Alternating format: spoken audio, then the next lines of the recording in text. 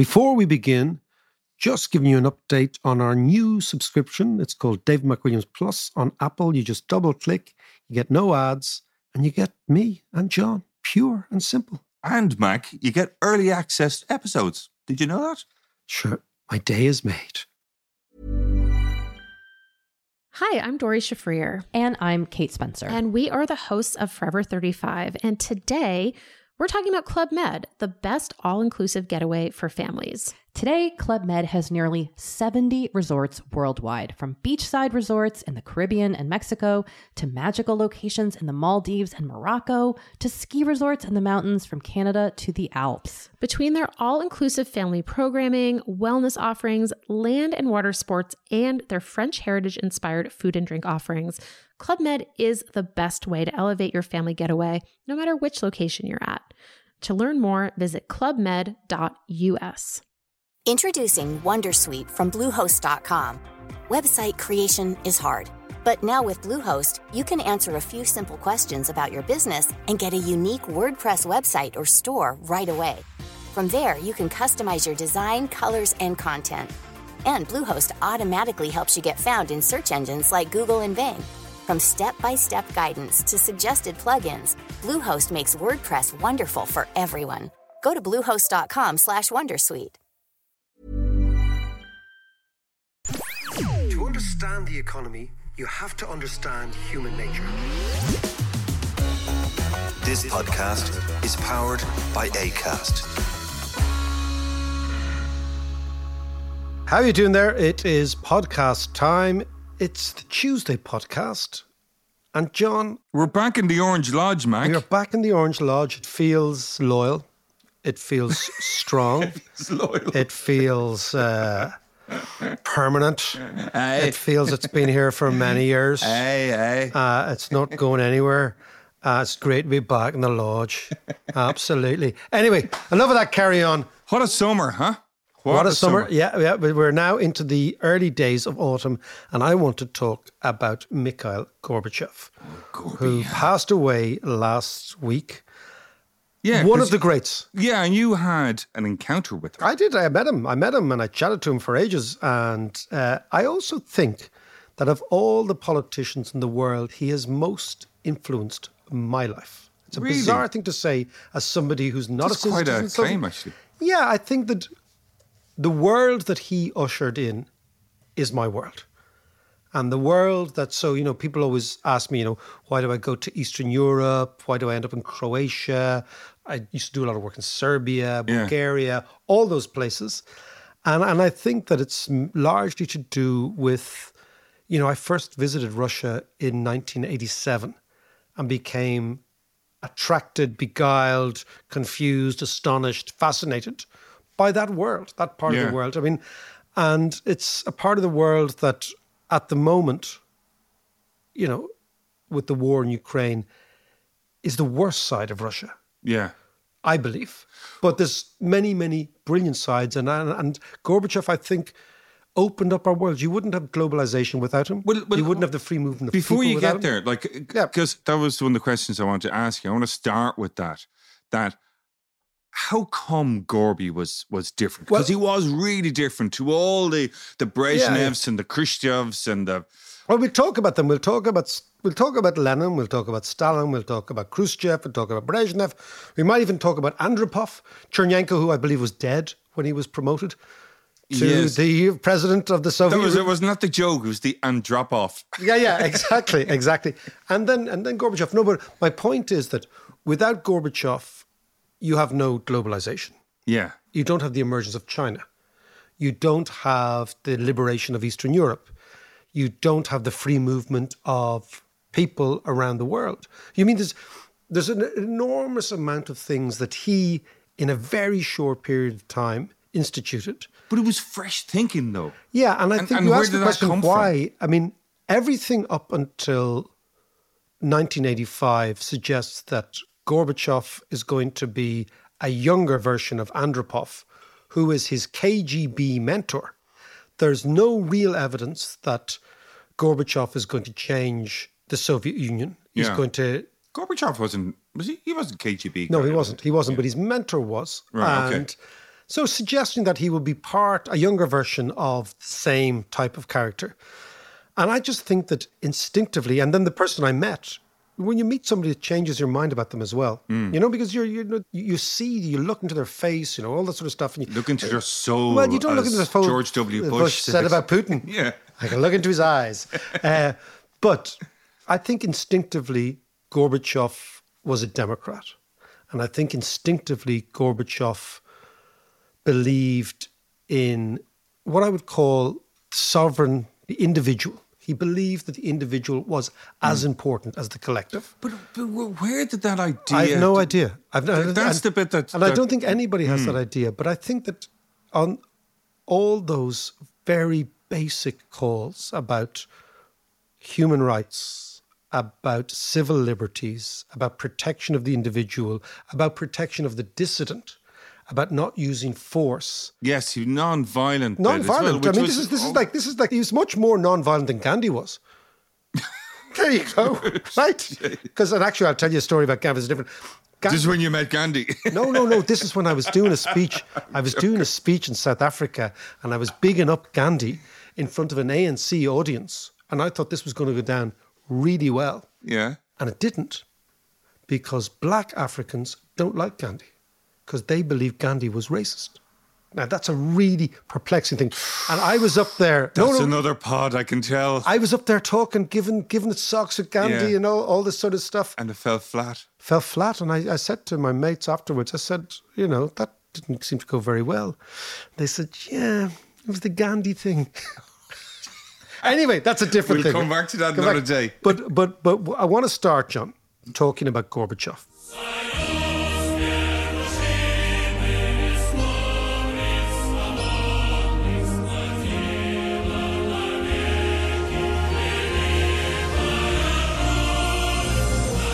And I want to start in August of 1989.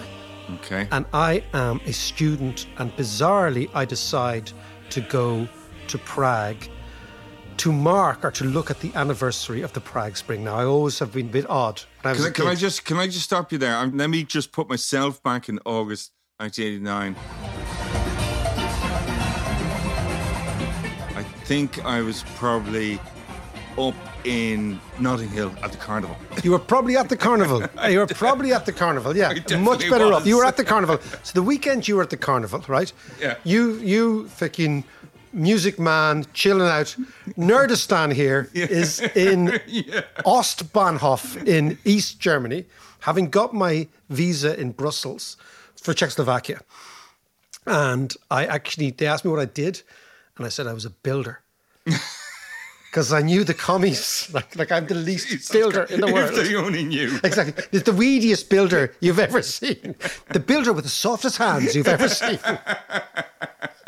The manicured builder. Yeah, so because I knew that if you said you were a student or whatever, they'd be suspicious. So if you say you're a builder, then you're part of the proletariat. Yeah. You're part of the working man. I suppose you don't have to say what you're actually building. Yeah, exactly. Building dreams. That's exactly it. Exactly. But so I get the train from Brussels to Berlin, to West Berlin. I go over Checkpoint Charlie with my visa. I go into what's called Ostbahnhof, which was the East Bahnhof. It's now, I think, Hauptbahnhof on the east side. I'm not too sure which one it is now. Maybe Friedrichstrasse. Maybe Berlin our listeners can tell me. It's all over my head, that anyway. But anyway, these are all the geography of Berlin, which then was fascinating. You're going through the Checkpoint Charlie, the whole thing, right? And it's a serious regime, East Germany. And then you get on to what was called the Deutsches Reichsbahn, which is a bit worrying. They kept all the Nazi names in East Germany. Okay. Which the West Germans would never do. And Deutsches Reichsbahn was their very rattly old Soviet train system. And I got this train, and Germany in the summer can be incredibly hot. Yes. Incredibly hot, like really hot. And it's the middle of the German plain and it's roasting. And then you go through East Germany. I remember we arrived at Dresden. And in Dresden, the train snaked through Dresden. Now Dresden is beautiful. But then many buildings in the centre of Dresden were still bombed out from the Second World War. They didn't have the money to refurbish them. Right, okay, So, and then you go through this extraordinary part of East Germany or former East Germany down towards Czechoslovakia, and you arrived in Prague, the top of Wenceslas Square, right? And I went down and I looked at a few dozen very brave people who were protesting to mark the 21st anniversary of the Prague Spring. And I have never, ever seen batons and dogs being unleashed on innocent people like I saw that. It was the most shocking thing. I mean, the cops came in from all angles. They came out of paddy wagons, massive truncheons. That kind of violence kind of makes you a bit sick. It freaked me out. I was really shocked. 'Cause I was like this Irish kid kind of interested in politics and economics. Yeah. And I hid I remember hiding up a lane, and then I got into a bar, and in the bar there was lots and lots of punters who were chatting. They were drinking Moravian red wine, I remember, and singing Moravian love songs to each other. Right. And I got in there and I asked them, and they said, well, we saw the protest. I said, how many were there? They said, maybe 100. And they said, for every real protest, there were 3 agents provocateurs of the government. Oh, right. To identify the people. So it was so screwed, right? And even then, the Czechs said, look, this regime could be around for a while. There were about, let's say, 100 people on the street in August 1989. By November 1989, there were 1 million Czechs on the street, and that regime had collapsed. Yeah. But the Czechs were really cagey because the regime, that was the regime that Russians had imposed after the Prague Spring. Yeah. Right? So the Czech regime was incredibly hardline, really orthodox, right? And of course, they had deposed Dubček, the whole Prague experiment, all that sort of stuff, right? But that night, bizarrely, John. So that night, so imagine, so you're a kid, but you're swept up in the madness of it all. The atmosphere must have been amazing. It was amazing. But that night, I end up hanging out with an East German Dresden-based biker gang. Right? Okay. You didn't have your Vespa at this stage. I didn't have my Vespa, but I was always Unfortunately. I was always into bikes, right? And they were riding these extraordinary bikes, which are called Dnieper, right? Actually made in Kiev, right? Yeah. Okay, they're called M72s. They are Russian military bikes. They are maybe the most fantastic motorbike that's ever been manufactured. Really? Right? Massive sound. Better than the Harley? Fuck your Harley. Harley's only for investment bankers. Harley's for fucking hedge fund managers. Yeah, that's true. These are Russian bikes. These are really, really fantastic. And of course, what bonded them, I went into a bar and I looked like a total paddy. And of course, I had Western clothes, so they look, this guy looks different. Yeah. He's flash. He's fly. He's got his flash shit on. So I go into the bar and we start chatting. And I can speak pretty all right German. So we're chatting away in German. But of course, it wasn't the German that bonded us. It was Thin Lizzy. Thin Lizzy? They loved Thin Lizzy, right? Really? Yes. Really? So they were asking me, where you're from? I said, Ireland. And all they knew about Ireland was Phil Lynott. They knew nothing else, right? Vibe for Philo. Vibe for Philo, I tell you, exactly. And what's your man's name who does the Vibe for Philo? Bruce Shields. Oh, yeah, exactly. So I was like an economics version of Bruce Shields, right?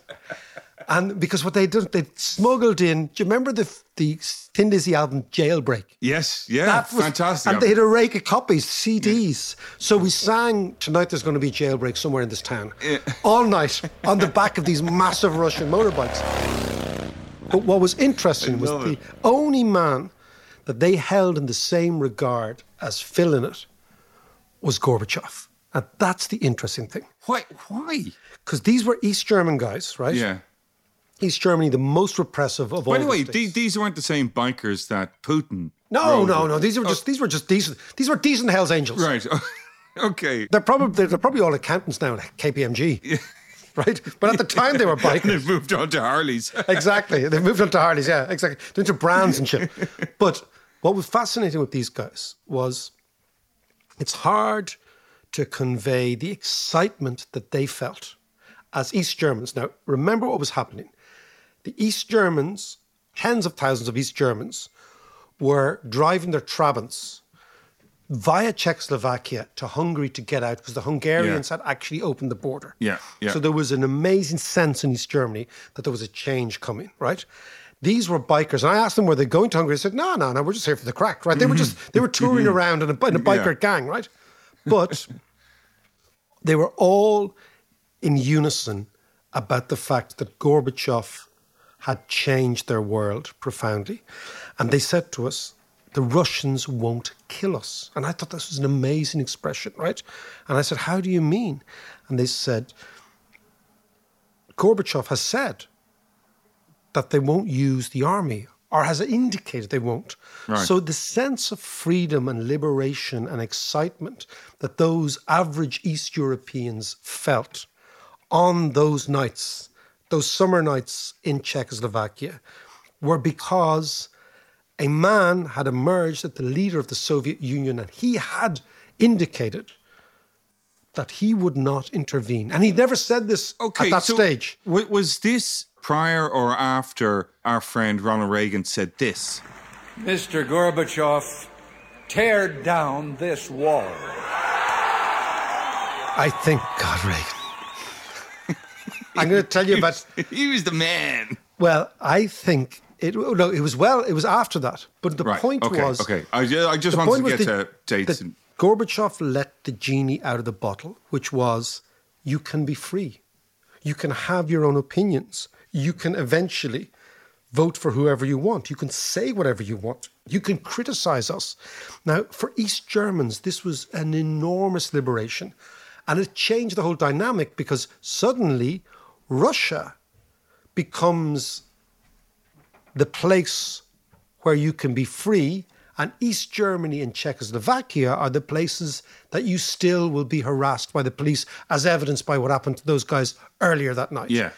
Now, that always struck me, that effervescence, that excitement, just the energy that happens when you tell people who've been suffering under dogma that you can be free to be whoever you want to be. Yeah.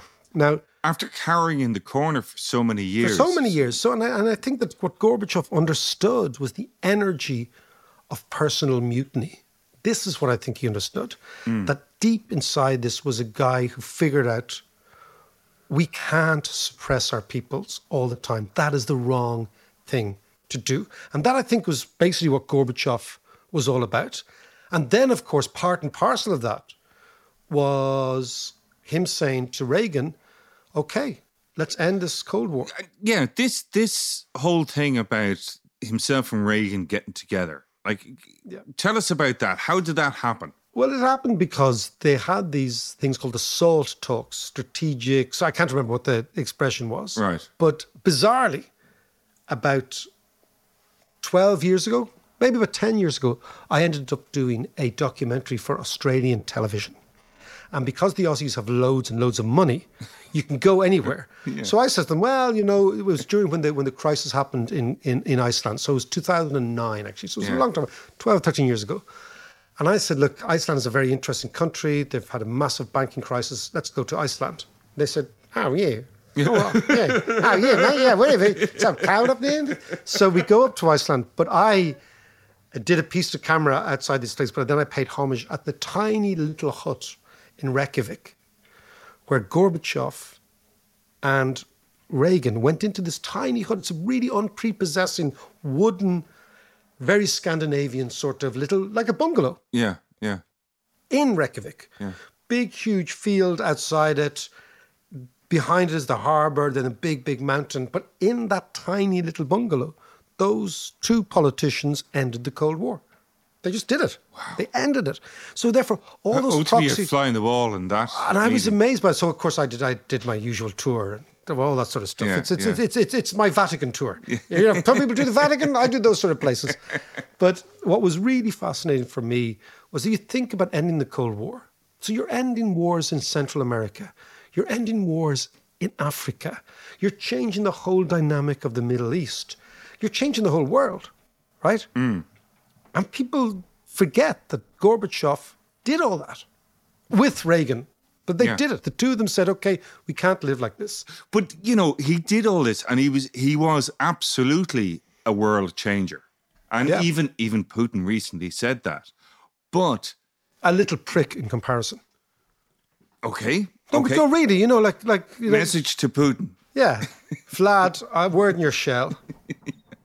But he wasn't as popular in Russia itself as he was here. And I want to talk to you about the coup and Yeltsin's coup. But let's have a chat about that after this. Introducing Wondersuite from Bluehost.com. Website creation is hard, but now with Bluehost, you can answer a few simple questions about your business and get a unique WordPress website or store right away. From there, you can customize your design, colors, and content. And Bluehost automatically helps you get found in search engines like Google and Bing. From step-by-step guidance to suggested plugins, Bluehost makes WordPress wonderful for everyone. Go to bluehost.com/wondersuite. Hey, Dave. Yeah, Randy. Since we founded Bombas, we've always said our socks, underwear, and T-shirts are super soft. Any new ideas? Maybe sublimely soft. Or disgustingly cozy. Wait, what? I got it. Bombas. Absurdly comfortable essentials for yourself And for those facing homelessness. because one purchased equals one donated. Wow, did we just write an ad? Yes. Bombas. Big comfort for everyone. Go to bombas.com/ACAST and use code ACAST for 20% off your first purchase. Hi, I'm Dory Shafrir. And I'm Kate Spencer. And we are the hosts of Forever 35. And today we're talking about Club Med, the best all-inclusive getaway for families. Today, Club Med has nearly 70 resorts worldwide, from beachside resorts in the Caribbean and Mexico to magical locations in the Maldives and Morocco to ski resorts in the mountains from Canada to the Alps. Between their all-inclusive family programming, wellness offerings, land and water sports, and their French heritage-inspired food and drink offerings, Club Med is the best way to elevate your family getaway, no matter which location you're at. To learn more, visit clubmed.us.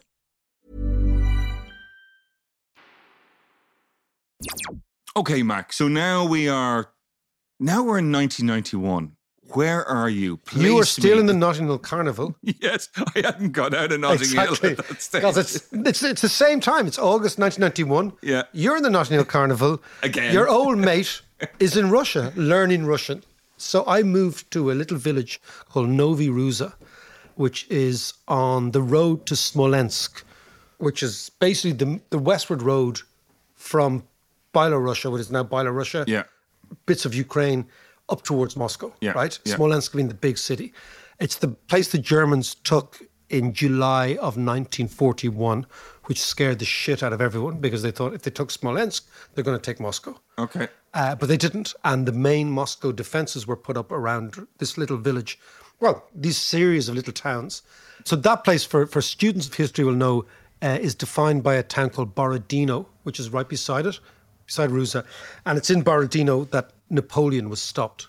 So Okay. it was Okay. and the Germans were stopped around the same place. I told you before, they used to call me Gittler, Yes, yeah. which meant Hitler, because there was a Western with red hair, and as far as they were saying red hair, blonde hair is kind of German Yeah. looking. And the babushkas like, who are you? Some old Gittler is here, right? And I was like, who's Gittler? It's like, Hitler. Oh, yeah. That's really nice. Yeah. But he's Git. Yeah. But that name will really stick. Anyway, but I'm there learning Russian, devoted to all this, thinking about this part of the world. And there's a coup in Moscow against Gorbachev. And at this stage, Gorbachev is unpopular with liberals for not having gone far enough, and profoundly unpopular with old communists for dismantling the whole state. Yeah. And the coup is the old communists, the old Stalinists, largely in the army. I remember the footage. Yeah, it was bizarre of footage. tanks lined across the bridge. Yeah. And just bombing the parliament. Yep. And the same bridge where I think they disposed of Rasputin's body. Oh. That's Now, there's another a thing. The little segue there. But anyway, I'm in Russia, and of course, yes, there's a free press, incredibly free press. That's what kind of happens when you take the lid off it. Yeah. It was a bit like the internet before the internet. Every fucking Egypt has a newspaper. Yes, Right? So it's yeah, like Twitter. yeah, right? yeah. Okay, I think this and I think that. Yeah, okay. yeah. Loads of stuff and cats and things. Yeah. Well, actually, they weren't. The great thing about the Russians, they weren't big into that cats. Actually, the Ukrainians are big into cats, apparently, and dogs. No, really. Really? Yeah. If you talk to people, there's a hell of a lot of Ukrainians come with their pets. Anyway, Bring it right back, Mac. Bring it right back. but the interesting thing is that the Soviet Union was collapsing at that stage, and the way in which we in the West like, the Soviet Union collapsed, and you think about it in geostrategic ways or political ways or whatever. But actually, when you were in Russia what made you aware that something was going wrong in the society is you became hungry. Literally hungry. We started to run out of food. Right. The supply chains, if you think about the Soviet Union was this centrally planned economy, which meant that one person at the top, right, was anointing where all the resources went, as opposed to our economy, which is the market-based economy, which is a market coming up from the bottom. So you have a top-down system versus a bottom-up system. If a bottom-up system becomes impacted by a change in politics, it still works. If a top-down system changes at the top, it falls apart. And what happened in Russia was that the food supply system of the centrally planned organization began to unravel. So suddenly there were longer queues and longer queues for butter, for bread, for meat, and then suddenly there was nothing. And in the village in Ruza, people started, originally were like, yeah, okay, a bit anxious about things, and then people started to panic. Yeah. And I had brought about 5, like this big boxes of Marlboro Reds. Do you remember the big boxes of Marlboro Reds? Hitting duty free. Yeah. And if it wasn't for them in that autumn, I would, eating the cigarettes. Well, you were just trading. Yeah. You were trading fags for food. Jesus. And you just think, if you hadn't had the smokes, what would have happened to you? Nothing would have happened to you, but you'd have lost a few pounds. Would you? Could have done with that, Mac. But anyway. Exactly. But did you not have thoughts of going, I'm getting out of here? Take me to the airport. No, because you see, again, give me a Trabant. An extraordinary thing about it is, like, I remember... Or a Dnieper. I rang my mother. M72. Exactly. I Dnieper and M72. I used to have to place a call at the post office in Moscow to ring the West. And I'd place a call to ring my mother, right? To ring Alice. Yeah. And about every third Sunday. Yeah. That's all you were allowed. And you would turn up at the major post office in Moscow, right? Yeah. And you go into a little booth and the phone would ring. Yeah. And your mother would pick up. Yeah. Alice is on the phone. And that was it. That was the only way you actually... There was obviously no mobile phones, no internet, nothing. Sure, yeah. So you were completely and utter isolated. Nobody could talk to you. Like you couldn't say, oh, I think it's a bit changeable here. Can I have a one-way Airflot ticket out? There was no, that just didn't happen. But then you think, that sort of chaos, if the food supply begins to break down, no politicians can survive. And interestingly, so the coup was in August 91 when I arrived there. I left there in November 91. And that particular village. And on Christmas Day 91, Gorbachev dissolved the Soviet Union and it disappeared. Soviet Union lasted less than 70 years. When you think about it, the Soviet Union was set up in 1922, exactly the same year as our state. Yeah. It didn't even last 70 years. And yet the legacy is still being fought over in Kiev and Kherson and Kharkiv, all these places. I mean, what's going on now is the last war of the Soviet Union in Ukraine. But by 1991, Gorbachev was gone. But all his changes were not unraveled. But let me ask you about those changes, because like he had this, as you said, he had this kind of yearning and deep kind of instinct for democracy and stuff. Yeah. But what was his plan? What was his economic plan? The problem, I think the major problem was there was no economic plan.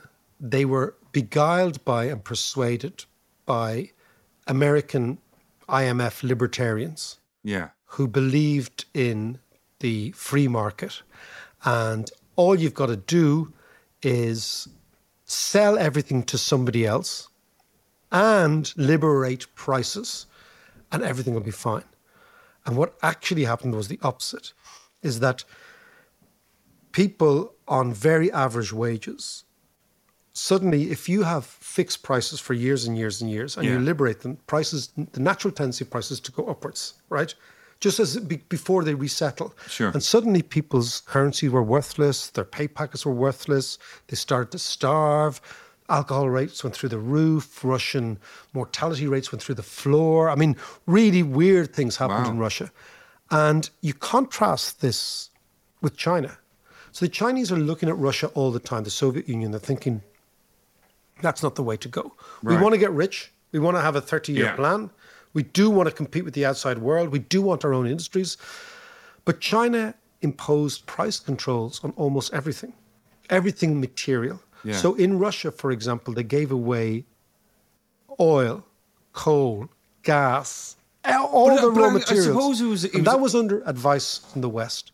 Right, but I suppose it was a case of this had never been done before. This was virgin territory for everybody. And I think the Chinese thought, yeah, it's never been done before, so let's do it very slowly. Yeah. So they learned from the Russian mistakes. Absolutely. The Chinese, everything the Chinese did from the late 80s to the mid-90s was the opposite of what the Russians did. Every single thing. So did Tiananmen Square being a good example as well. Yes. Gorbachev would never have done that.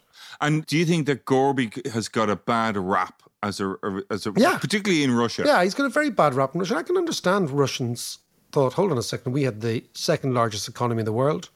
We were the superpower. We went toe-to-toe with the United States. People gave us respect. We were a proper country. We'd also defeated the Nazis. We defeated the Nazis, not the Americans, not the British. Yeah. We did it. We destroyed the most despicable regime. We did it. And to end up with your sisters as prostitutes in the West, having no money, having a society that's completely collapsed, having free elections, but free nothing else. Yeah. A lot of Russians said, no, we want a centralized power. And Gorbachev, obviously, was the person they blame. But did he do the right thing, though? I think he did the right thing, because I met him. And when I met him in 2002, so I interviewed him in 2002 here, and he was, I mean, yeah, of course I was a fanboy, but, you know, when you're trying to be a journalist, you can't be a fanboy. But what was amazing about Gorbachev was his personal warmth, his charm. You know, I've said it before, and I said it to Shan after I met him, I said, he had these kindest, and it sounds really weird and so unscientific, it's really emotional, but these kindest eyes, like these really, he was a soft person, he was a kind person, you know, and he radiated that, and we sat and we chatted, and I was talking about being in Russia early in the 80s, and then being in Novi Ruza, and I talked about all these stories I've told now, and he was like fascinated, and he was like, wow, you were there, and this is interesting, and what do you think? But deep down, you could see that he was a kind person, and he did the right thing. And that's the most important thing. And now, you know, people in Ireland say, well, the fascinating thing in Ireland is we were a huge beneficiary of the fall of the Berlin Wall, of Gorbachev. Nobody thought at the time. Right.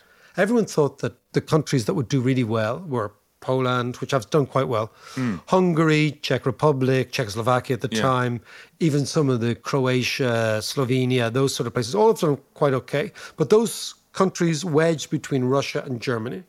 Everyone said they would do well. Nobody said that this pissy little island in the Atlantic. So how did that happen then? So everyone thought the Americans would invest in the new Europe, but they'd put their foreign investment in Poland, in Czech, in the former East Germany, right? In parts of Russia. Yeah. But the Americans took one look at these places and said, nah. Yeah. We don't want that. But what we want is a country that is like us, but has free access to those people. So basically the Americans said is, how do we get their market without actually having to go in and live amongst them? We'll invest in Ireland. And from Ireland, we will conquer those areas. Right. And that's exactly what they've done. So American capital came into Ireland, and then American products went to Europe. But in return, East European and former Russian talent went the other way and came here. Right. So we got this huge influx of Poles, of Czechs, of people from all over Latvia, Lithuania, the Baltics, all these places. If you think about like all of West Dublin, right? Yeah. Loads of West Dublin. So we got their talent, and we got the American capital, which was seeking their markets. So the country that has done by far the best, indirectly and directly, since the fall of the Berlin Wall, isn't East Germany, or isn't Poland, or isn't it? It's Ireland. We got the best of all worlds. And then you ask about, you know, Gorbachev doing the right thing, and yeah, could he have done other things? Yeah. Could they have done things? Yeah, of course. But what I think is, when you go out to parts of Ireland, Yeah. and you have Polish kids, Lithuanian kids, Latvian kids, Russian kids, right? Playing football here, living their lives. Their parents are free to live here, right? That's the evidence that Gorbachev did the right thing, because he always put people first, not ideology, not big systems, not money, actually. He put people first. And the evidence is all over Western Europe. It is the freedom of those East Europeans who were locked in a prison called the Soviet Union, the Soviet bloc, for 70 years, until Gorbachev came along. While I have you there, listen, I just want to say thank you so much to all our Patreons who really supported myself and John throughout the last nearly 3 years, man. 3 years, wow. Oh, it's a long time. I thought it only started last week. It's such good crack, though, isn't it? It is. It's like having the dream gig, you know. Thank you very, very much. And if you do want to support us on Patreon, it's patreon.com/David McWilliams.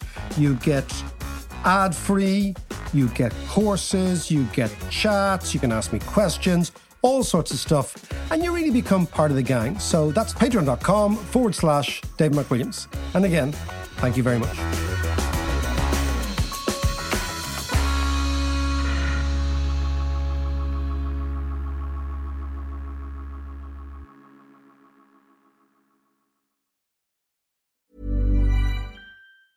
Tired of ads barging into your favorite news podcasts? Good news. Ad-free listening is available on Amazon Music for all the music plus top podcasts included with your Prime membership. Stay up to date on everything newsworthy by downloading the Amazon Music app for free or go to amazon.com/news ad free.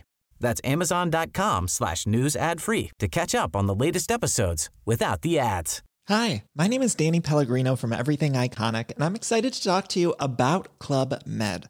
Club Med operates beach and mountain resorts and is the best all-inclusive getaway for families. They have Club Med Punta Cana, their flagship family resort, and many other options in Mexico, the Caribbean, and around the world. Club Med are the pioneers of the all-inclusive concept, which is the best way to vacation. Great for families, groups, or even solo travelers looking for land and water sports, delicious food, and a place to make unforgettable memories. Visit clubmed.us, call 1-800-CLUB-MED, or your travel advisor.